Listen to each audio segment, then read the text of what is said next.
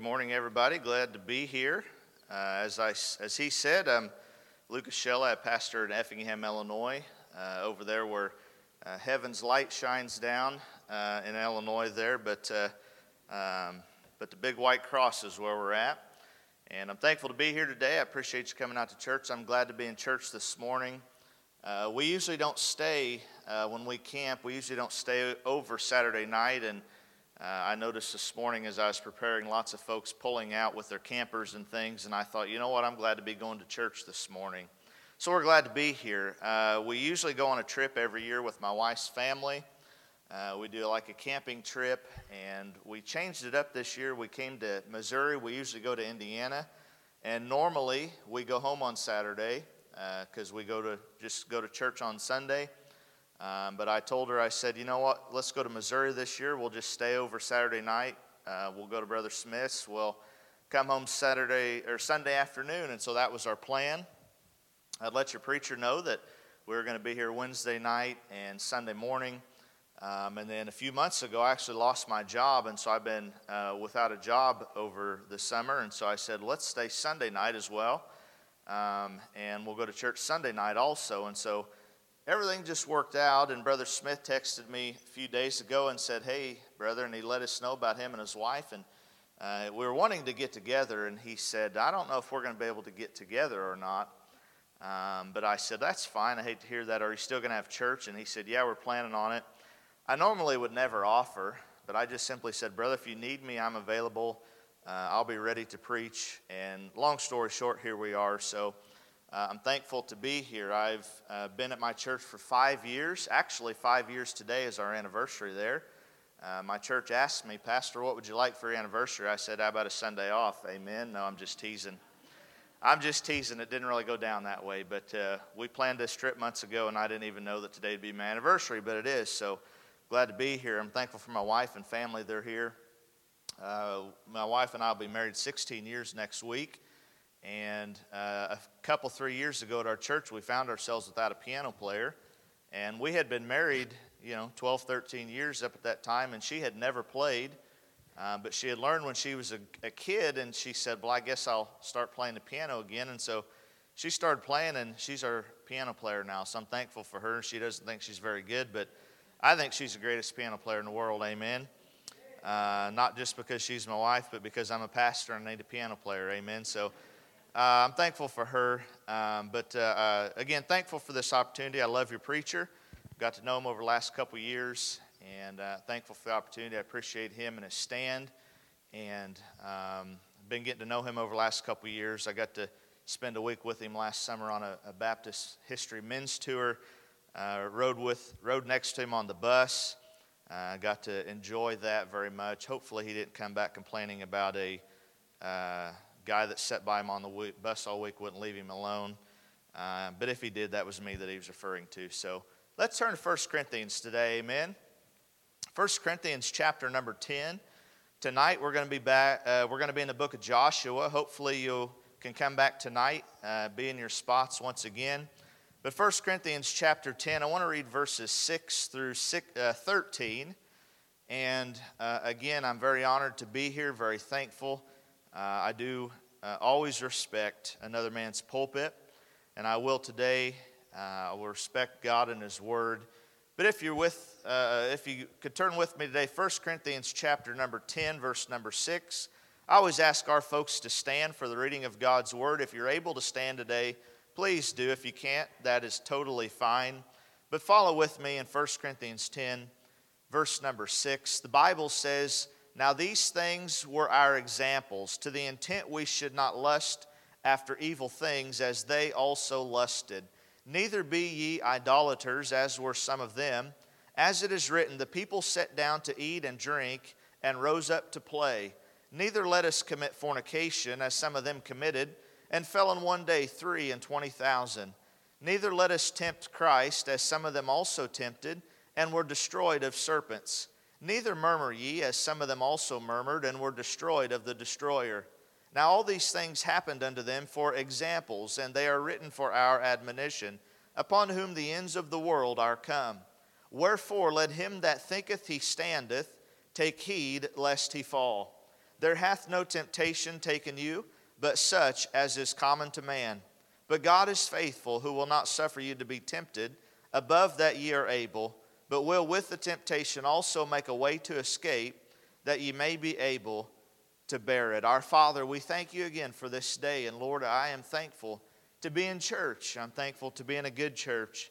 Lord, I'm thankful to be able to stand in this pulpit today and preach your word. And so I do appreciate my good friend, Pastor Smith, allowing me the opportunity. Lord, I pray for him and his wife today as they're recovering. I thank you, Lord, that they're doing better. But Father, we pray that you continue to bless and to help and to heal. And Father, for his family as well as they are taking precautions, Lord, I pray for their protection. Lord, for the other couple names that were mentioned also, Lord, in the church, I pray that you would help them and strengthen them, Father. We pray today that you'd be with the preaching of your word, Lord. I confess that I'm just a nobody. Father, I am aware that there's nothing that I personally can do or say here today that will make a difference or be a help to anyone. And so, Father, I ask that you fill me with your Spirit, that you'd just come, Lord, that you'd have me to say what you'd want me to say, and Lord, that I would not say anything that you would not want me to say. So fill me, I pray, with your Spirit. Give me the power, Lord, that I need from on high. And Lord, help us all today to hear from your word. Would you fill this place with your power, with your presence? Lord, may your Spirit have his will and his way in this place. We'll give you the glory. We thank you, and we pray now all these things in Jesus' name. Amen. Amen. Go ahead and be seated. Now I want to preach today a message that I have titled, Lessons Don't Have to Be Learned the Hard Way. Lessons don't have to be learned the hard way. We all understand when I say that's a hard lesson, or you might say we learned a lesson the hard way, we understand what that means. Sometimes in life, we have to learn things the hard way. And maybe that means we get hurt physically, or maybe that means something bad has to happen, but we learn a hard lesson. With our children, we try to, for the most part, keep them safe. We raise them up and tell them, don't do this, don't do that, because we don't want them to get hurt maybe, or maybe it's something that they shouldn't do and we don't want them to go against God and His Word, or maybe we just don't want them to do something and learn a bad habit, whatever the case might be, but we try to raise our children in such a way where they don't have to learn lessons the hard way. We've been there, we've learned it, we know the consequences, and we try to raise them in such a way where they don't have to learn. Let me tell you about it. See it in my life. I don't want you to have to go through the same thing. We do that with our children, don't we? Or at least we should. Too often when it comes to sin, we learn the hard way. And it doesn't have to be that way. So I get it. There might be things in our life where we look back, maybe life experiences, and we say, I learned a lesson the hard way there. And we might even be thankful for it because it helped us to grow, or it made us a better person. I'm not saying hard lessons are not good in some situations. But when it comes to sin, why do we have to learn things the hard way? We don't have to. And so that's what I want us to think about today. That's what I want us to consider. We didn't read the first 5 verses of the chapter number 10 here, but we see the story of Israel, and it talks about how they, all our fathers, now he's talking there obviously about the nation of Israel, and he says they were all under the cloud. They all passed through the sea. They were all baptized unto Moses in the cloud and in the sea. I believe that refers to the authority of Moses in their life. They were under his authority. It says, and did all eat the same spiritual meat, and did all drink the same spiritual drink? For they drank of that spiritual rock that followed them, and that rock was Christ. What we see here in the beginning of the chapter is that Paul is talking about Israel and how all of them were under the cloud. All of them were under the sea. We know the cloud that led them by day, the sea that God parted, that they passed through. All of them had a man of God to lead them. All of them ate of the same spiritual meat and the same spiritual drink. And all of them had the same spiritual rock that was Christ. All of God's people had the same privileges, didn't they? And so we see that there. But then we see in verse 5 But with many of them God was not well pleased, for they were overthrown in the wilderness. And so we see all of them had the same privileges and the same blessings as God's people, but not all of them obeyed. And with not all of them was God well pleased. And so some of them had to learn the lesson the hard way. Instead of just obeying God and doing what God wanted them to do and just trusting Him, they said, no, we want to figure it out for ourselves. And they learned the lesson the hard way, and they didn't have to. And so they were overthrown in the wilderness. And where we pick up here in verse 6, Paul is writing to us after reminding us of Israel and their they had the same privileges and the same blessings, and they were all God's people, and they could have enjoyed their fellowship with God and all those things, but they disobeyed, and therefore they had to pay the consequences. And so we pick it up here in verse 6, and he's saying those things were our examples. Those are the things that we look at and look to so we don't have to do the same and suffer the same fate.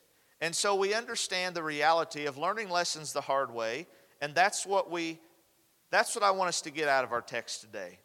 And so number one today in our message, I want us to understand that all of our failures are a result of us giving in to our lusts. We see here in verse 6, now these things were our examples to the intent we should not lust after evil things as they also lusted. And so we see this word here, lust. Now, when we hear the word lust, let's just be honest. Most of the time, we think the word means that a man looks at a woman and he thinks things that he shouldn't think.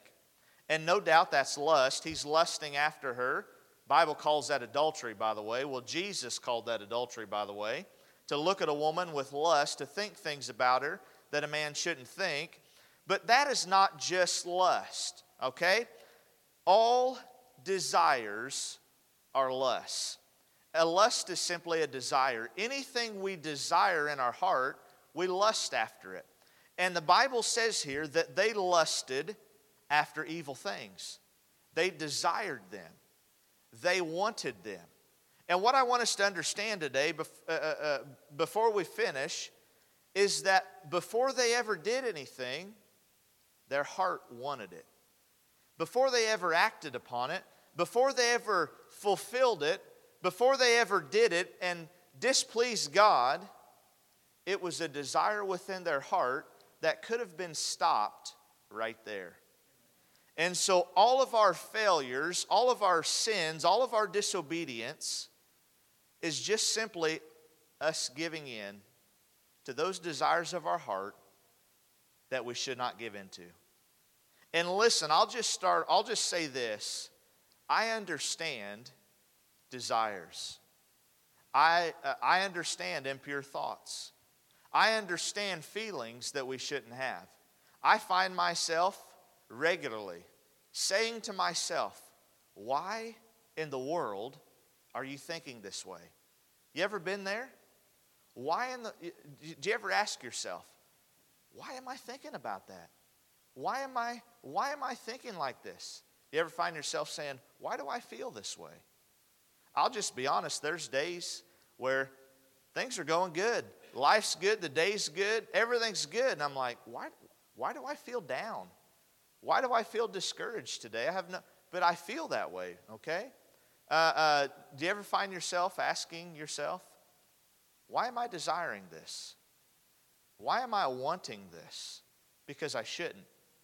And so I will just say, those desires and those thoughts and those feelings, because we live in a sinful flesh and because we have a fallen body, those desires and thoughts and feelings, sadly, are going to come natural to us. But they have to stop right there. They have to stop in the heart. They have to stop in the mind. We don't get to fulfill them. We don't get to carry them out just simply because, well, that's how I feel. I don't know how many people I have counseled as a pastor, and I can open the Word of God and I can show them plainly This is what God's Word says. And they'll say to me, but I don't feel that way. You know what? Your feelings don't matter. Well, that's just not how I think. How you think doesn't matter if it disagrees, if it's contrary to the Word of God. It is wrong thinking, and it has to be changed. Your desires, yes, they might be there. Yes, they might come easy, but if they're contrary to God's Word, you don't get to fulfill them. You don't get to pursue them. That's the way that it is supposed to be. And so we must understand that all desires are lusts. And all sin is essentially us just giving in to those things that we desire. Listen, folks, we cannot trust our hearts. We cannot. Jeremiah said they're deceitful and above all exceedingly wicked. I don't care what you feel. I don't care what you want. I don't care what you think. If it is contrary to God's Word, you have to learn not to give in to it. Otherwise, you're going to find yourself like Israel. Otherwise, you're going to find yourself learning a hard lesson that you don't have to learn. And so, we do what we want, don't we? We are who we want to be, aren't we? And it's not by accident. Listen, I get it when we get saved. We get saved as a sinner and we're still a sinner, right? And we get saved and it doesn't automatically happen that we become perfect and just like Christ. It doesn't work that way. I understand that. But listen, if we continue to be who we are, we're doing it because that's who we want to be. If we are saved and we know better, and we as people that are indwelt by the Holy Spirit, and we have the Word of God, and we can read it for ourselves, and we can go to church and listen to the preaching and the teaching of the Word of God, and we know right from wrong, and yet we continue to be somebody that's contrary to Scripture, we are that person because we want to be. Because we refuse to put in the effort to change. If we continue to do things that are contrary to Scripture, we are doing them because we want to. It's not by accident. And I understand, I've had people say to me, well, I'm just a worrier. I get it, worry might come natural. You might be a worrier. But can I say to you today, you have to stop being a worrier. Well, I'm just an angry person. Well, I just have a short fuse. You might naturally just have a short fuse. But can I say this to you today?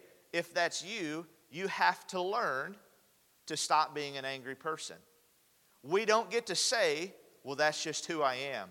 Well, that's how I feel. Well, that's just how I think. We can say that and continue to be who we are and do what we do, but we're going to learn a lesson the hard way. And we're going to fail as Israel did because we're giving in to the lusts and the desires of our heart. Paul gives some examples here that we'll look at. If you turn with me to Exodus chapter number 32, verse number 1, and then we're going to go to Numbers chapter 25. But Exodus chapter 2, 31, verses 1 through 10, we'll just look at the examples that Paul gives. And he doesn't give all the examples of Israel, obviously, but he just gives a few for reference. But Exodus chapter 32, verse number 1, as Moses is up on the mountain and he is delaying or being delayed, the people get restless and the people get tired of waiting. And so we read in verse 1 of chapter 32, and when the people saw that Moses delayed to come down out of the mount, the people gathered themselves together unto Aaron and said unto him, Up, make us gods which shall go before us. For as for this Moses, the man that brought us up out of the land of Egypt, we wot not what is become of him. And Aaron said unto them, Break off the golden earrings which are in the ears of your wives, of your sons, and of your daughters, and bring them unto me. All the people brake off the golden earrings which were in their ears, and brought them unto Aaron. And he received them at their hand, and fashioned it with a graving tool, after he had made it a molten calf. And they said, These be thy gods, O Israel, which brought thee up out of the land of Egypt. And when Aaron saw it, he built an altar before it. And Aaron made proclamation and said, Tomorrow is a feast to the Lord. And they rose up early on the morrow and offered burnt offerings and brought peace offerings. And the people sat down to eat and to drink and rose up to play. And the Lord said unto Moses, Go, get thee down, for thy people, which thou broughtest out of the land of Egypt, have corrupted themselves. They have turned aside quickly out of the way which I commanded them. They have made them a molten calf and have worshipped it, and have sacrificed thereunto, and said, These be thy gods, O Israel, which have brought thee up out of the land of Egypt. And the Lord said unto Moses, I have seen this people, and behold, it is a stiff-necked people. Now therefore let me alone, that my wrath may wax hot against them, and that I may consume them, and I will make of thee a great nation. If you turn to the book of Numbers, chapter number 25. Numbers chapter number 25, verse number 1. We see the next example there in 1 Corinthians 10. Numbers 25, verse number 1. And Israel abode in Shittim, and the people began to commit whoredom with the daughters of Moab. And they called the people unto the sacrifices of their gods, and the people did eat, and bowed down to their gods. And Israel joined himself unto Baal Peor, and the anger of the Lord was kindled against Israel. And the Lord said unto Moses, Take all the heads of the people, and hang them before the Lord against the sun, that the fierce anger of the Lord may be turned away from Israel. And Moses said unto the judges of Israel, Slay ye every one of his men that were joined unto Baal Peor. And behold, one of the children of Israel came, and brought unto his brethren a Midianitish woman in the sight of Moses, and in the sight of all the congregation of the children of Israel, who were weeping before the door of the tabernacle of the congregation. And when Phinehas, the son of Eleazar, the son of Aaron the priest, saw it, he rose up from among the congregation and took a javelin in his hand. And he went after the man of Israel into the tent, and thrust both of them through, the man of Israel and the woman through her belly. So the plague was stayed from the children of Israel, and those that died in the plague were 24,000. Turn back a few chapters to Numbers chapter 21, verse number 4. Numbers 21, verse number 4. Now keep in mind, this was right after God had delivered his people. He had delivered up the Canaanites unto them and gave them a great victory. Verse 4, And they journeyed from Mount Or by the way of the Red Sea to compass the land of Edom, and the soul of the people was much discouraged because of the way. And the people spake against God and against Moses, Wherefore have ye brought us up out of Egypt to die in the wilderness? For there is no bread, neither is there any water, and our soul loatheth this light bread. And the Lord sent fiery serpents among the people, and they bit the people, and much people of Israel died. Turn to Numbers chapter 14, one more instance, and then we'll be done.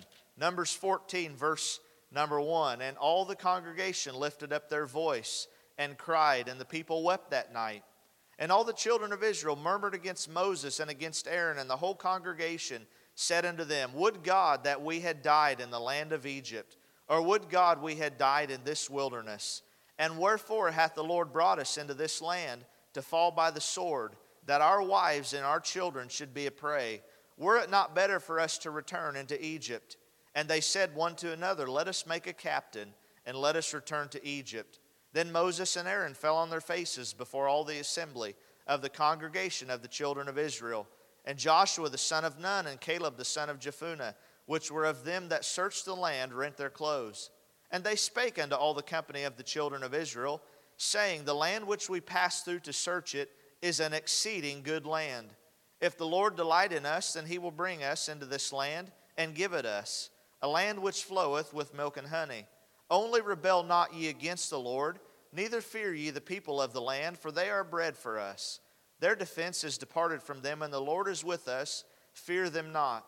But all the congregation bade them with stones, and the glory of the Lord appeared in the tabernacle of the congregation before all the children of Israel.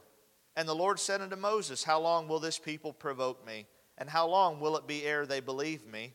For all the signs which I have shown among them, I will smite them with pestilence, and disinherit them, and will make of thee a greater nation and mightier than they. Skip to verse 35. I, the Lord, have said, I will surely do unto all this evil congregation that are gathered together against me. In this wilderness they shall be consumed, and there they shall die. And the men which Moses sent to search the land, who returned and made all the congregation to murmur against him, by bringing up a slander upon the land, even those men that did bring up the evil report upon the land, died by the plague before the Lord. What we see here in 1 Corinthians chapter number 10 is that Israel gave in to their impure desires. Verse 7, we see the sin of idolatry. You know, a lot of times when we say the word sin, we think of something physical. And a lot of times sin is something physical, something that we do physically, that others can see. But if you notice here, Paul gives numerous examples, doesn't he?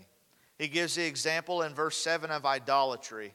We saw the people fashioned a golden calf for themselves, and they built an altar, and they worshiped on the altar and sacrificed unto the golden calf. And how ridiculous is it that they said, "This is what brought us out of the land of Egypt." What a foolish thing for them to say. But they made this calf and they worshiped it, and they committed the sin of idolatry. And we might say, well, I've never worshiped a golden calf or a stone or anything made out of wood. No, but I guarantee you, you've put something before God in your life. I guarantee you there is something in your life that you have put before God. Maybe something right now you have in your life that you are allowing to be placed before our holy God. That's idolatry. And that's something that not everybody can see. It's a hard issue that you have, and only God knows. But something in your life is before God. Something in your life you are finding contentment in and satisfaction in other than God. That's idolatry. Verse number 8, we see the sin of fornication. We know what that is. The people gave in to their lusts, to their desires, and they began to fornicate. They began to have physical relations, not only outside of marriage, but with people that God said that they should not have relations with. And so this was something physical that they did. They committed fornication. They fulfilled these sexual desires. And so this is a physical sin that we see here. Now verse number 9, we see another one. It says they tempted and were destroyed by the serpents. The word tempt here literally means to test. We're told not to tempt God. And so essentially what this means is we're not to see what we can get away with. That's what we do sometimes in our life. We know something's wrong. We know we shouldn't be doing something, or we know we shouldn't be thinking something, or something along those lines. But we continue to do it just to see how far we can go. We continue to do it just to see what we can get away with. And you know what? That's tempting God. That's basically shaking our fists at God and telling God, just do something. Well, if we're not careful, He will. And I know we're not Israel, and I know He's not going to send fiery serpents. He could if He wanted to. But over in Hebrews, the Bible tells us that He will chastise us. And all we need to know is that He can and that He will. However He wants to do it, He can do it, and He will. But we must be very careful, not having such a self-righteous attitude that we just want to see what we can get away with.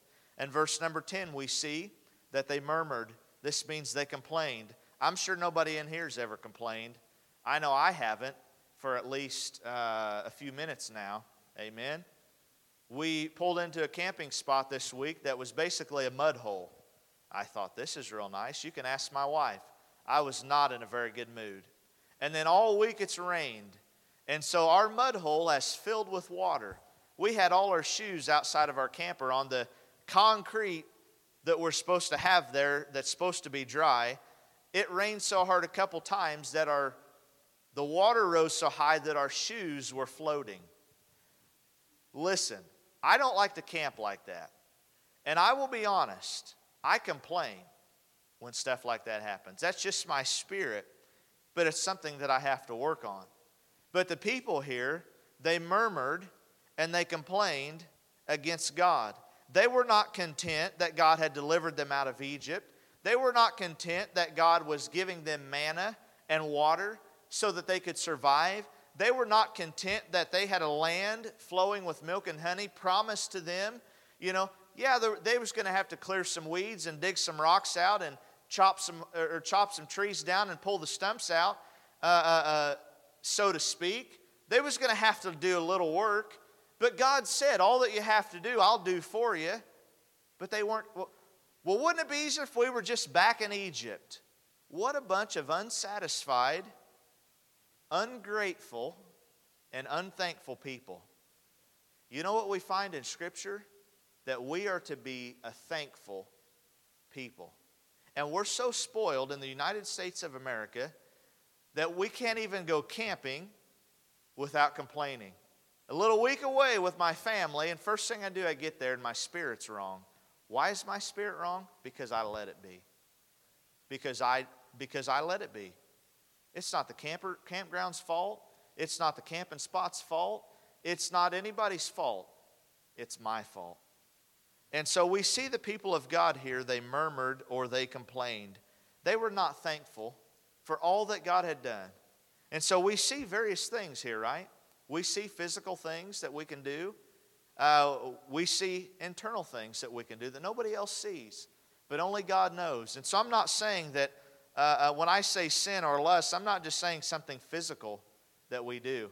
I'm talking about those things, our deepest, darkest secrets that maybe no one knows but God, but they're on the inside of us, and we cannot give in to them.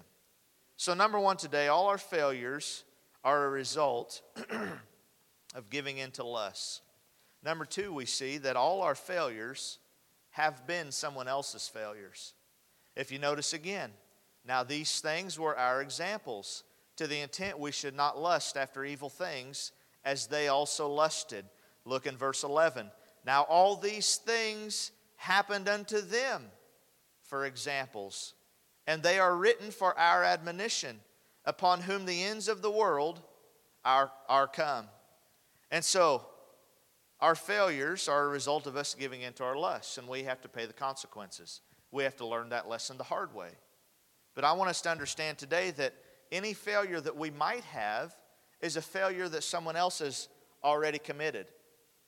And so you know what? We've seen the consequences. I don't understand Adam and Eve. When God said they were in the beautiful garden, it was perfection. And God said, you can have all of this and enjoy it, but the one tree right there, I don't believe it was a type of tree, like an apple tree, and there was apple trees all over the garden. No, I believe it was one tree. And he said, that tree right there, don't eat the fruit of it. If you do, ye shall surely die. Now, Adam and Eve had no idea what that meant. What did that mean? Ye shall surely die. They had lived in perfection. There was no sin, nothing rotted, nothing decayed.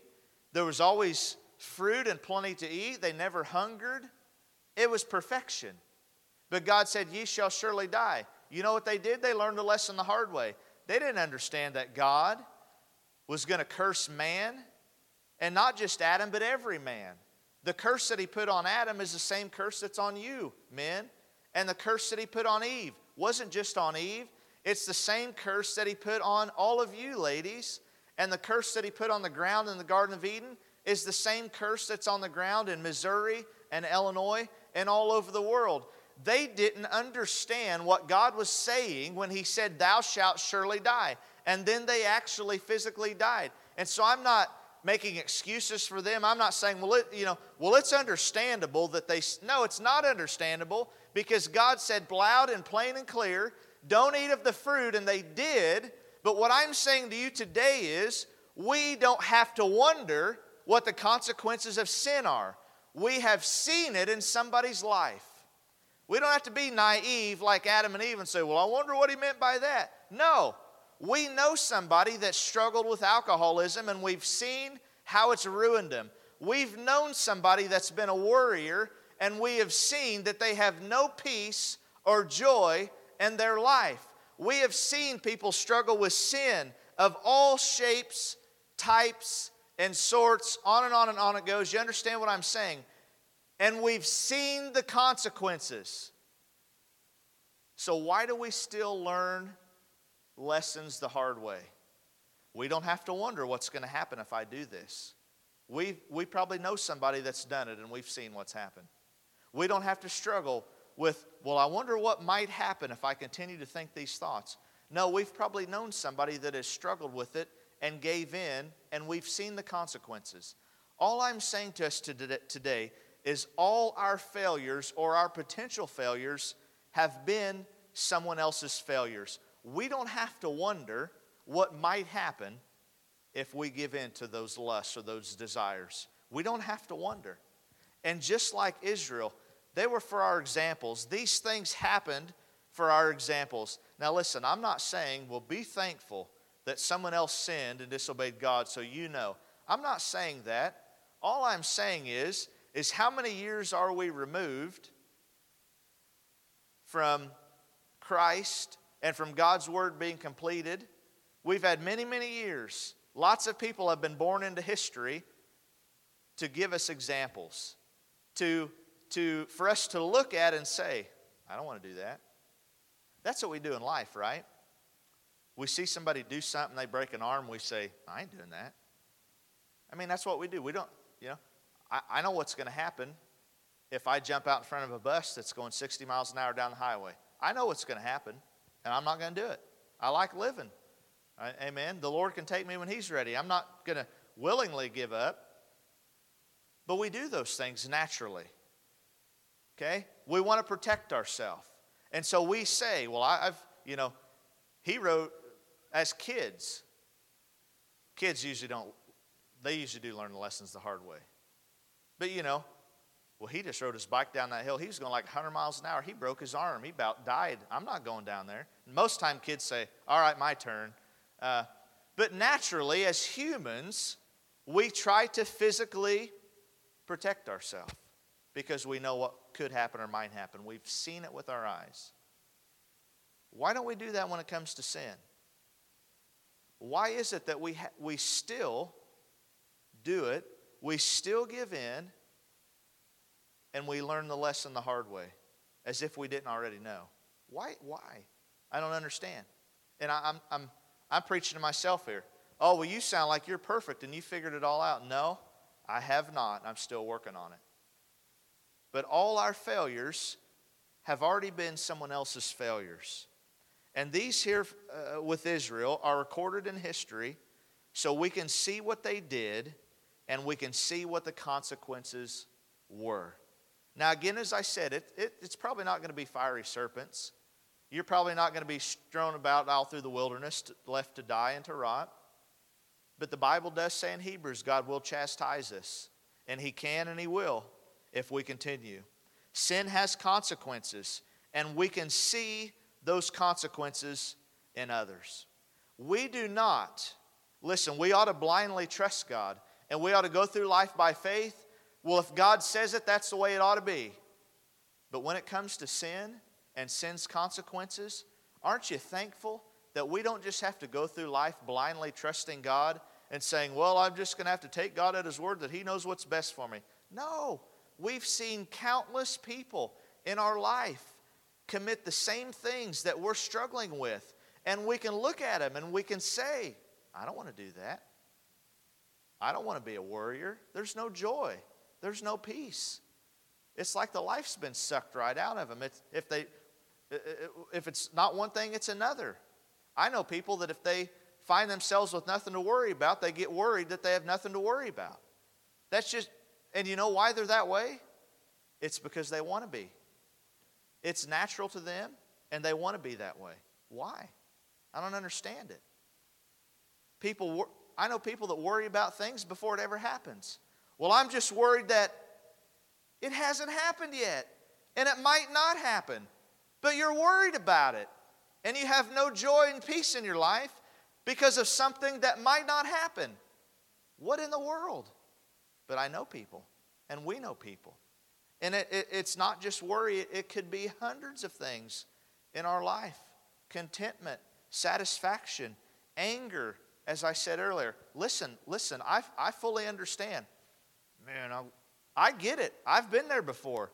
Gritting your teeth and shaking your fist and you're imagining in your mind what you're going to do to that person. I get it. I understand it. But you know what? That desire has to stop inside. You cannot, and I know most people don't want to punch people, I know some of you do, though, just be honest. But a lot of times it's just, someone's rude to us. I tell my people all the time, my wife knows. She tries to, a lot of times when we're out in public, my wife holds me by the hand and leads me. Come on, honey, let's go over here. Come on. Because she knows I have a hard time with rude people. And she knows if someone's rude to me, there's a good chance I'm going to be rude back, because that's something that I struggle with. Well, they did it to me. I want to do it back to them. But you know what? That desire, but here's the thing. It's always a desire first. It's never, and I know some of us have short tempers. I know some of us can do it just like that. But it's always a desire first, and then we do it. That temptation wells up inside of us. And before we're ever doing anything or saying anything to that person, we're thinking about it. And it's something that we want to do. But you know what? You can't do it. You can't do it. So it could be anger. It could be anything. But we've seen the consequences. And we don't just have to go through life blindly trusting God that He knows what He's doing and that He knows what's best for us. He does know what's best for us, and He does know what He's doing, but He has also said, hey, dummy, listen, I've given you an example to look at and to say, no, I'm not interested. We can see sin and its consequences in the lives of others. We can see what it's done to them and for them, and we can believe and trust and know that it'll do the same thing to us and for us. Obviously, I don't want to be an alcoholic because I've seen the consequences, okay? For various other reasons, but there's a lot of things I don't want to do and I don't want to be because I've seen the consequences. I had a teacher in college. I went to just a small community college close to home. I hated school. I couldn't imagine going to after 12 years, I couldn't imagine going to any more school. But I thought, I need to learn a trade. And so I think everybody ought to learn a trade. Every young man at least ought to learn a trade. So I went to a local community college that's close to home. I could drive there every day and back, live at home. Learned a trade, ended up going for 3 years. But anyways, I had a teacher. It was one of those classes that you have to take, economics or something. One of those just terrible, absolutely terrible classes. But we had a teacher, and she would regularly walk in, bloodshot eyes. Now, I'm not a drunk. I've never drank or been drunk. But I know what people that are hungover looks like. And she would regularly come in, bloodshot, hungover, looked like she'd just been run over by a semi. And she would come in and teach a class, and half the time she canceled class, she wouldn't even come. But for whatever reason, I don't know how many times during that semester, she made it a point to get on the subject of her husband and how her husband had been abused as a boy by his alcoholic father. What a terrible thing that a man would be an alcoholic and he would abuse his children and his family. What a terrible thing. Maybe somebody here has experienced that. What a terrible, terrible thing. But she would basically, she's wanting sympathy. Oh, man, I'm so sorry for your husband. That's terrible. And I have no problem giving sympathy for something like that. Do you know what her husband did for a living? Her grown husband, who was abused as a child by his alcoholic father. You know what her husband did for a living? He owned and operated a liquor store. And rumor had it that just like his wife was a drunk, he was a drunk. Now, I'm not blaming that man's issues on alcohol. He had a heart issue at the root. He was probably an evil man and a wicked man. But that alcohol added to that problem and caused him to become somebody different and do that to his child. Listen, I can't feel sorry for you when you've seen the consequences firsthand and you continue to do them. Why? I don't understand. We know what can happen. And so when our heart wants something that's potentially dangerous or destructive, why do we even entertain the thought? When we desire something that we know we shouldn't desire, why do we allow it to camp out in our hearts? Why do we allow it to take root? When we have a thought in our mind, and be honest, we all know whether we should have that thought or not, why do we keep thinking about it? When we have a desire that we know we shouldn't have, why do we keep desiring it? Again, it's not easy. I get it. I understand. And those things are natural, and they're quite frequent. Let's just be honest with ourselves. But why, when we know the consequences, do we continue to allow those desires and those thoughts to take root within us? Again, I've mentioned many examples: worry, anger, bitterness. Bitterness and unforgiveness, folks, that'll eat your lunch. There's no joy in your life. There's no peace. It will eat. There's a lot of things in life that'll eat your lunch. All sin will eat your lunch. And so whether it's something physical, you see something and you think, boy, that looks good, I'd like to do that. Or whether it's something internal that nobody can see, but if you don't take care of it, it's going to become external and physical. Whatever it is, someone else has already failed and has paid the consequences. You don't have to learn the lesson the hard way. Number 3 today. Number 1, all our failures are results of giving into our lusts, as I've said. All our failures have been someone else's failures. And number 3 today, all our failures can be avoided. All our failures can be avoided. Verse 12 and verse 13, wherefore let him that thinketh he standeth take heed lest he fall. There hath no temptation taken you but such as is common to man. But God is faithful, who will not suffer you to be tempted above that ye are able, but will with the temptation also make a way to escape, that ye may be able to bear it. All our failures or potential failures can be avoided. Let me not fail to mention to you today what God did for you at your salvation. The Bible says you're a new creation. You've been regenerated or born again inside. You've been given a new nature. It's a godly nature. And that's the nature that's at war with your old nature.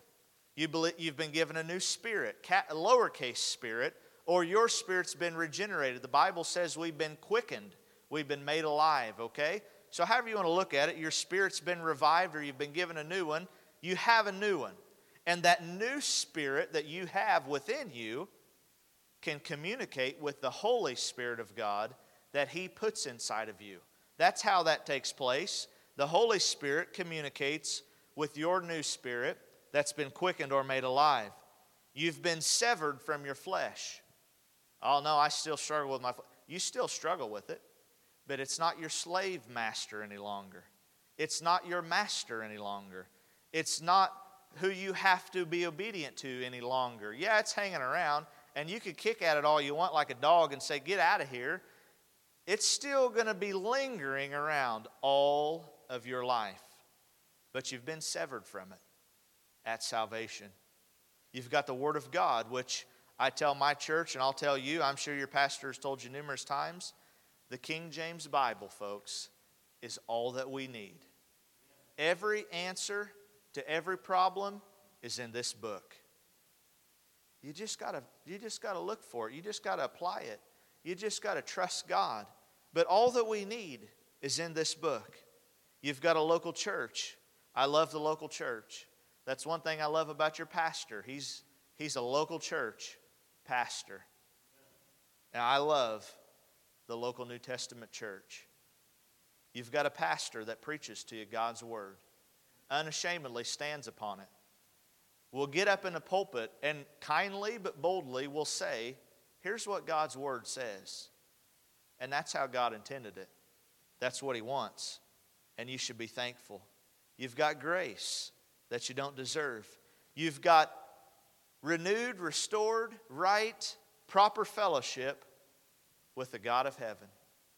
And there's a song, and I'm not going to sing, but it says, He loves me like I was His only child. That's how He makes us feel because of that fellowship that we have. We've got access to all of God's promises. and all of his spiritual resources. Now, I don't believe in a sinless perfection, and I'm not going to preach that today because I don't believe in it. But I will say this: we have everything that we need to be victorious over sin. God has given us all that we need and then some in order for you and I to not give in to those desires of our heart. We don't have to pay it's not as if God saved us and patted us on the behind and said, I'll see you in a few years, good luck. No, He gave us all that we need for life. And praise the Lord that He did. Verse number 12 is a warning to the proud one. Wherefore let him that thinketh he standeth take heed lest he fall. I believe this is referring to a couple different types of people. Number one, I believe it's referring to those that are so proud and self-righteous that they think they can dabble just a little bit in self-gratification. Oh, I can just give in just a bit. Well, I can just loosen up over here just a bit. If that's you, you're going to fall. You're going to pay the consequences. Either sin will destroy or God will chastise, one of the two. Wherefore, let him that thinketh he standeth take heed lest he fall. I believe it's referring to another type of person. This is the proud person, one that thinks he'll never fail. Listen, folks, don't ever say, well, I would never do that. Don't ever say that. Now, I can say there's things in my life I can say, well, I'll never do that. And I'm pretty sure I won't. But I'm going to be very careful saying that because I am a sinner and I know the thoughts and intents of my heart. The first child ever conceived and born into this world was a murderer. And I'm from him. I'm related to him. So we have to be very, very careful saying, well, I'll never do something like that. How many men have said, well, I would never do something like that? And they did it. So we have to be careful. Let him that thinketh he standeth take heed lest he fall. Verse 13 is an encouragement to all believers. It's an encouragement in two ways. It says, there hath no temptation taken you, but such as is common to man. But God is faithful, who will not suffer you to be tempted above that ye are able, but will with the temptation also make a way to escape, that ye may be able to bear it. Verse 13 here is an encouragement in two ways. Number one, it tells us that someone else has faced what we're facing. I'll just be honest with you. One of the things I struggle with as a pastor is the person that acts like they're the only person that's ever dealt with that problem. And woe is me that I'm struggling with this. You know what? There's been a lot of people that have struggled with that. It's not unique to you. Now, I'm not disregarding your struggle. I'm not making light of it. I'm just simply saying someone else has faced what you're facing. Someone else is able to tell you, here's what I did and how I handled it. And as we said in the previous point, some people are able to say, here's how I handled it properly and here's what didn't happen. Someone else has faced what we're facing. There's no temptation taken you, but such as is common to man.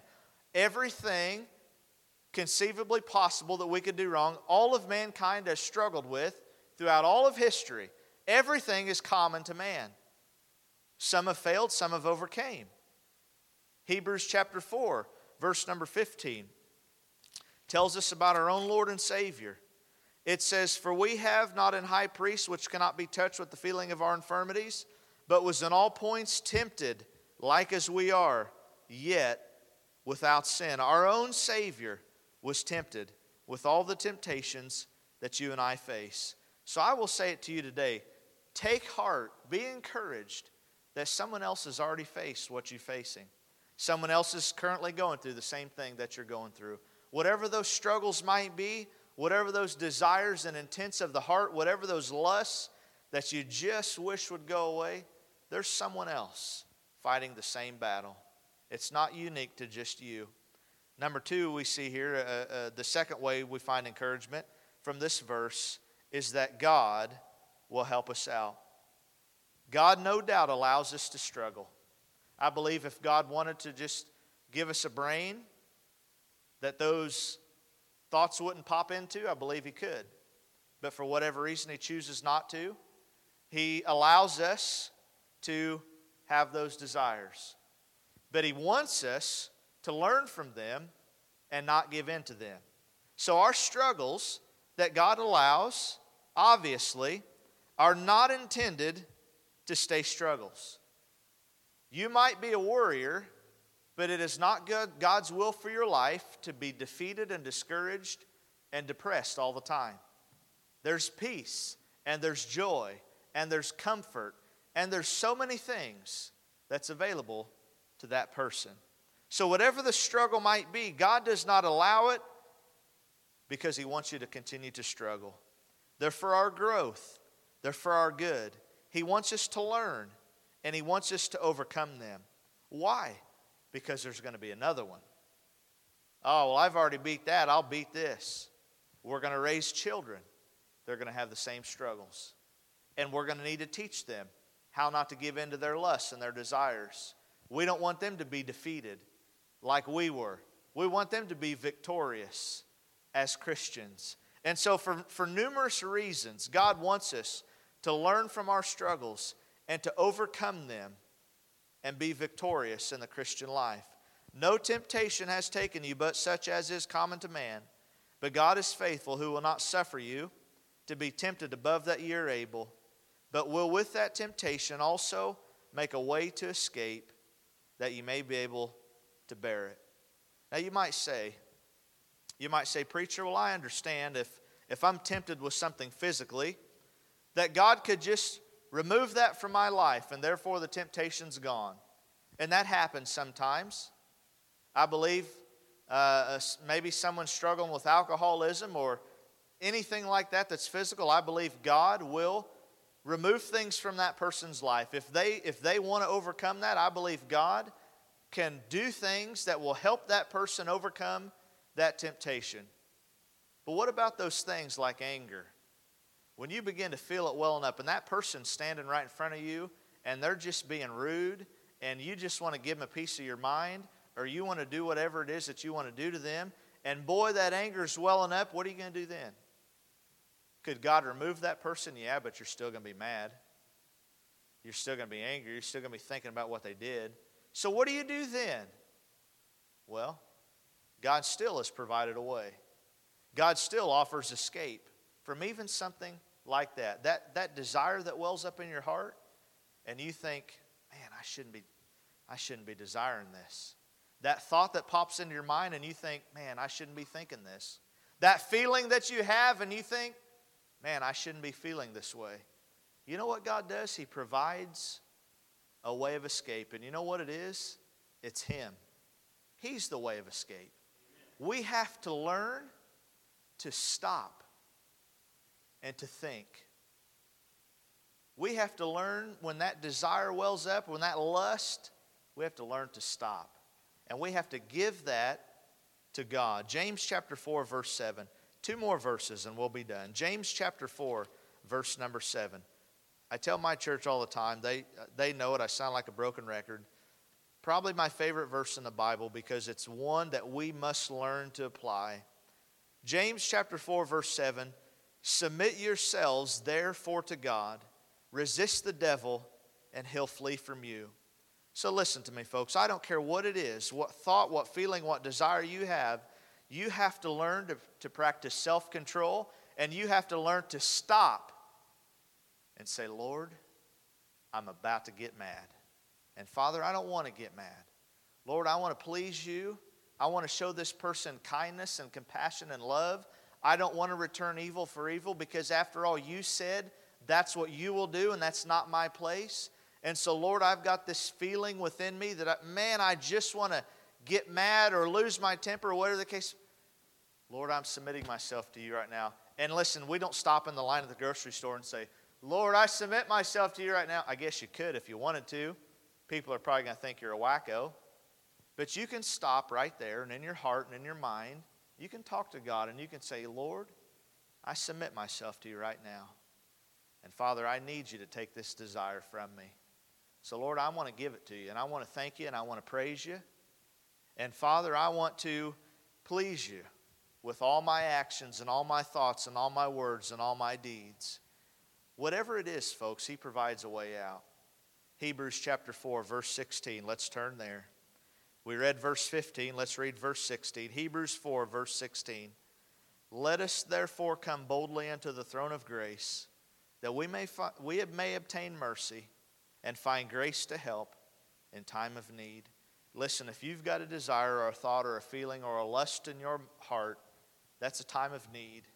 And that's a time when you can rest assured that God is on His throne and He's just waiting to help you escape. He's just waiting to provide a way out. And so therefore go boldly.